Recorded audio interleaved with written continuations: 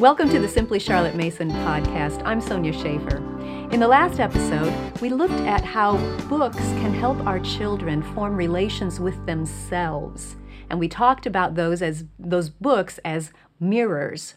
Today, we want to expand on another aspect of that and how books can help our children form relations with others. They've formed the groundwork as they get to know themselves, I am, I can, and now they can reach out to others, I ought, I will. Joining me for this discussion is my friend, Amber O'Neill Johnston. Thanks for joining us again for this second part. So happy to be here. Thank you for having me. Let's first define what we mean by books as windows. Okay, so just as when we're sitting inside, we look through the window and we can see other worlds. Might be things that are very close, depending on how your window is situated, right outside your door. But you might also, I've looked through some windows atop a mountain and I can see through over to the whole valley. And there's a place where my family went camping once, and up at the top, their claim to fame is that you can see 4 states from the top there all at the same time. And I thought, windows, a window where I can see so far out. And so books as windows, those are books that allow you to meet people and get to know them. So why are books as windows so important to our children? Well, I think that there are a couple of things. One, it helps a child not have an overly mature sense of their importance. And then there's a balance, right? Because last time I talked about how important it is for a child to see that they are important and that they are valued. But like all good things, too much can become negative. And so it allows a child to say, people like me are not the only people in the world. There are people in my town, in my state, in my country, and in other parts of the world who are also contributing members of God's family who are doing things differently, who live differently, who speak differently, and who have a different lens on the world. And so I think that that's one important aspect. It also allows our children to value people's differences, and even more than that, to actually like them. There's one thing to tolerate someone who's different, but there's another, it's something different entirely to appreciate them and to actually feel connected to them, to say that I like the things that are different about you. I appreciate them. And to the extent that they're so foreign I can't comprehend, I at least respect them. Yes. And I think then finally, it is an opportunity to see how much as humans we are actually the same. So when we think of books as windows, people automatically begin thinking of all the differences. Those are so important. But the windows also allow the children to see that there are children in other parts of their city and other parts of where they live and afar who have grandmothers who love them, who have pets, who love to laugh, who get little pieces of candy from daddy when mommy might not be looking, and have their favorite meals and want to learn and play. And I think that allows our children to be connected in terms of humanity rather than grouping, I'm this type of person, there are these type of people, there are these type of people over here. But it allows them to see, wow, look at how much we all have in common. That's so important. It reminds me of a quote from Charlotte, actually. In school education, she wrote this: "Perhaps the main part of a child's education should be concerned with the great human relationships. Relationships of love and service, of authority and obedience, like you said, those are all around, of reverence and pity and neighborly kindness, relationships to kin and friend and neighbor, to cause and country and kind, to the past and the present." And then she says, history, literature, archaeology, art, languages, whether ancient or modern, travel, and tales of travel, all of these are in one way or other the record or the expression of persons. And we who are persons are interested in all persons, for we are all one flesh, we are all of one spirit, and whatever any of us does or suffers is interesting to the rest. I just love that whole mindset. So beautiful. And so it's not just books. No, it goes much further than that. Yes. It really encompasses almost every aspect of what we bring to our school tables and even within our homes, what we're cultivating within our homes. And I think like when I listen to that quote, it really feels to me that this is a gift that we're giving our children that they won't have to learn as an adult or won't have to struggle for the way so many of us have, because it will just be. They'll have those affections in their hearts, the groundwork that was laid in childhood that they'll carry with them, and it'll blossom and grow, but it was rooted in childhood. And to think that that could be rooted in my home, it makes me feel happy that I could give that to my children. And that also reminds me that when Charlotte wrote these words, she did not have access to the rest of the world the way we do now. It was much longer, more tedious, harder to get to other cultures and places around the world. And yet today, we have, I mean, it seems like the world is getting smaller, as people like to say, and so this is even more of a gift. Oh, I think so. I mean, I think it's funny now. My children will ask me, we'll read about some foreign land, and they'll say, Mommy, can we go there? And it's nice to be able to say, we just might. Yes. And mean it, you know, that it's possible that we could find ourselves there, yes. So let's talk a little bit about how these books might fit into a homeschool schedule. Okay. Obviously, they would be part of your geography studies. Absolutely. Because geography is not just about places, it's about the people who live there. That's right. So we can throw them in there. We can also put them in the history so that we're not studying just this slice of history, but we're bringing in what was happening in the whole world. What other ways do you see it coming into a homeschool schedule? I definitely see it as an opportunity. I know even for free reads, things that the children are reading on their own outside of the lessons. In my home, I curate them, and then the children have a choice. So you can pick anything you want off of the shelf. And so, smart woman. And so I curate windows, I curate mirrors, and therefore it's a guarantee that it doesn't matter to me which one you pick up, because I make sure we're not rank ordering humans, and so I'm not demanding that you are only reading about this type of person. Yes. What interests you? When you look at the back covers, or when I tell you a bit about this or that, what do you feel tied to? Who do you want to know more about?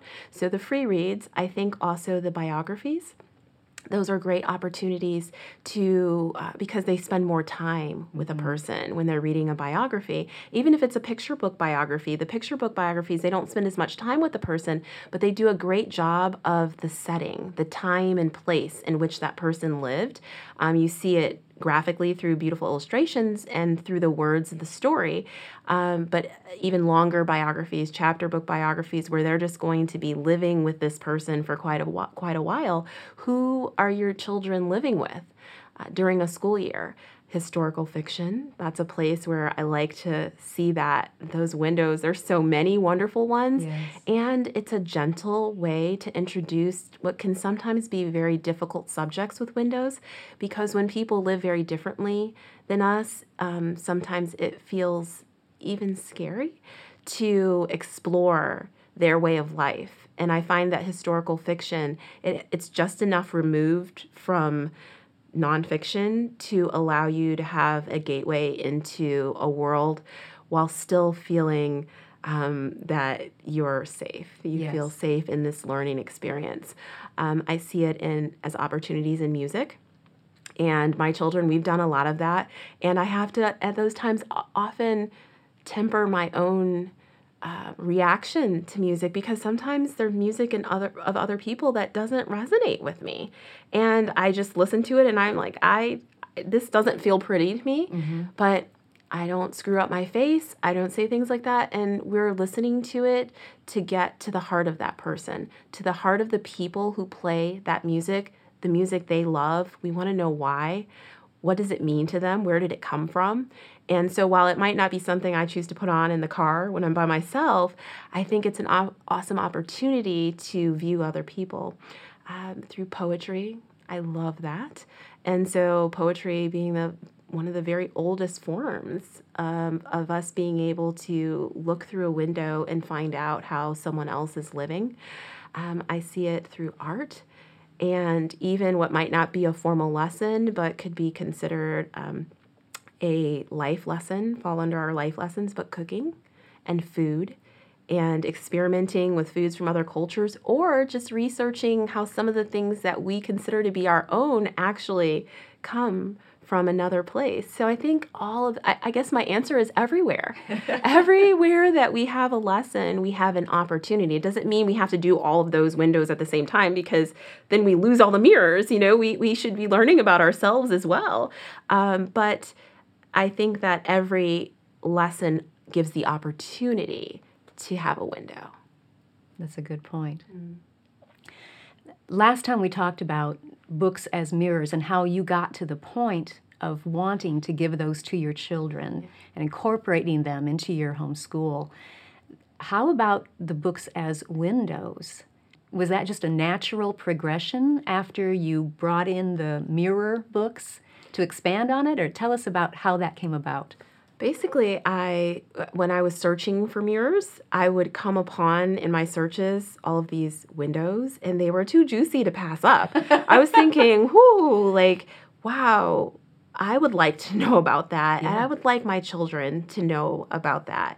But then I also came across, it was funny you quoted School Education, because that's what I was reading, and Charlotte Mason says, "I think we should have a great educational revolution once we ceased to regard ourselves as assortments of so-called faculties and realized ourselves as persons whose great business it is to get in touch with other persons of all sorts and conditions, of all countries and climes, of all times, past and present.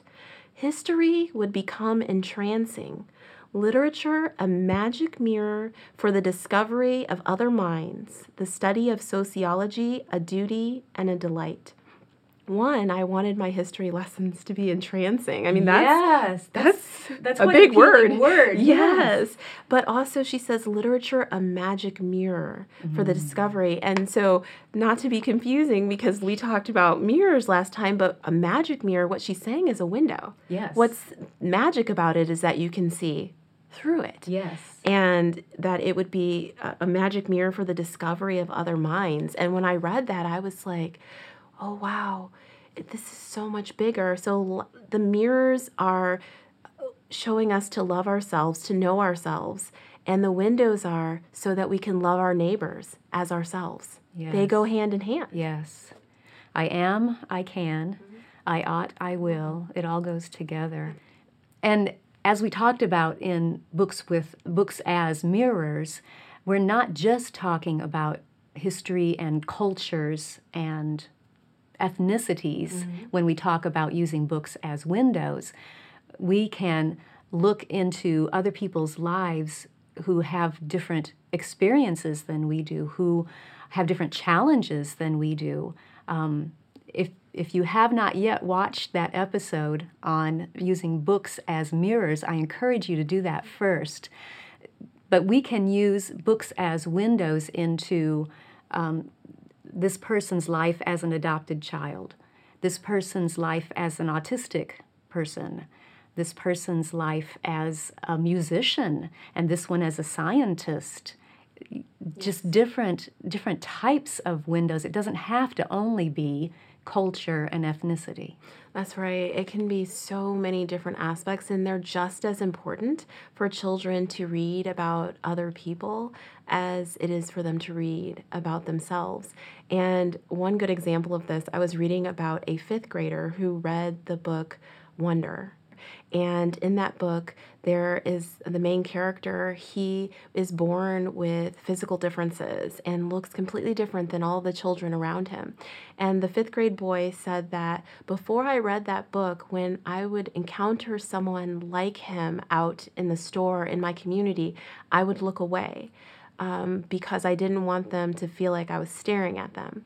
But after I read that book, when I encounter people who look physically different in the community, I make eye contact and I speak and linger. I said, that book is a window. Yes. And see, that's the difference. He didn't have malice in his heart before. He thought he was helping that person by not staring. But what he was doing was ignoring them. He wasn't connecting with their humanity. And after reading that book, a whole book, about a boy who a lot of people ignored. He let his eyes linger, and he knew then that I'm not staring, I'm caring. And so that's what the an power. insight for a 5th grade boy. What a gift for him to have, Yes. to have read that book. All right, so where do we find these magic books? Oh my goodness, following all the rabbit trails, of course, but Yes. I have a lot of them on my website, and they are mostly Which is? heritagemom.com. They're mostly mirrors for my family, so they may be mirrors for other families, or they could be windows. I also go to my friend Erica's site, Charlotte Mason City Living, and she is slowly cultivating a database of multicultural books, and she has them broken out by which window, the east window or the west window, but by culture, by ethnicity. And I like to look through Reshelving Alexandria and just peruse and peruse. Don't log in unless you have some hours on your hand. And honestly, a lot of Google searches and looking at recommendations that are from friends and following trails of, I might find one author I like, and I'll look at not just their books, but articles they've been quoted in and see who did they like and who else was writing at the same time, and these expansive thoughts. And also I want to say sometimes I don't get it right. Sometimes I've made mistakes where I've shared what I felt was a good window with my children, and then I'll meet someone on the other side of that window, and they'll be like, "Oh, Amber, let me tell you." And I'm like, "Oh, I didn't even think of that. I didn't know that." And I come home and I correct it with my children, and we do better and we move on. So I always say, don't let fear stop you from trying something new. That's a good point. We are all learning and growing, and we don't know everything about everybody. No. So even those situations are great learning opportunities for your children. Absolutely. That you can't trust everything you read, That's right. number one, and that we always keep that humble heart and open mind to want to learn more. Yes, and that's part of the beauty. Charlotte Mason directs us to the Holy Spirit as the supreme educator, and so there's no fatal mistake that I can make with the children. I do my best, but I'm counting on him to come and cover them and cover up the holes and mistakes and flaws that I have in my lessons. The fruit of the Spirit is love. That's right. And that's where we're going with this. We right. want them to have that love for their fellow people. Yeah. Thank you so much for sharing about this with us. You're welcome. I also wanted to let you know that we are starting to add some bonus titles to our website. Thanks to Amber's help with this and the other people that she has mentioned, all of these great books that they are recommending, we are having a whole new world opened up, and it is so exciting to read these titles and recommend them. We are adding them to the bottom of every history book list that we have. So if you want to go by time period, you'll see those books coming up and being added to our website a little bit as we have opportunity to read and review them. If you would like to be notified whenever we add more books to that list, just follow the link to give us your email address, and we'll make sure that you get a notification every time we put a new batch of books as mirrors and windows up on the website. If you enjoyed this podcast, subscribe through iTunes, Google Play, or your favorite podcast app so you don't miss an episode. You can also subscribe to the video version of this podcast or read the blog post on our website at simplycharlottemason.com. All of those links will be in the notes, along with links to any resources that I mentioned. By the way, did you know that you can tell Siri or your Echo or Google device to play the Simply Charlotte Mason podcast? Give it a try. Thanks for joining me. I'll see you next time.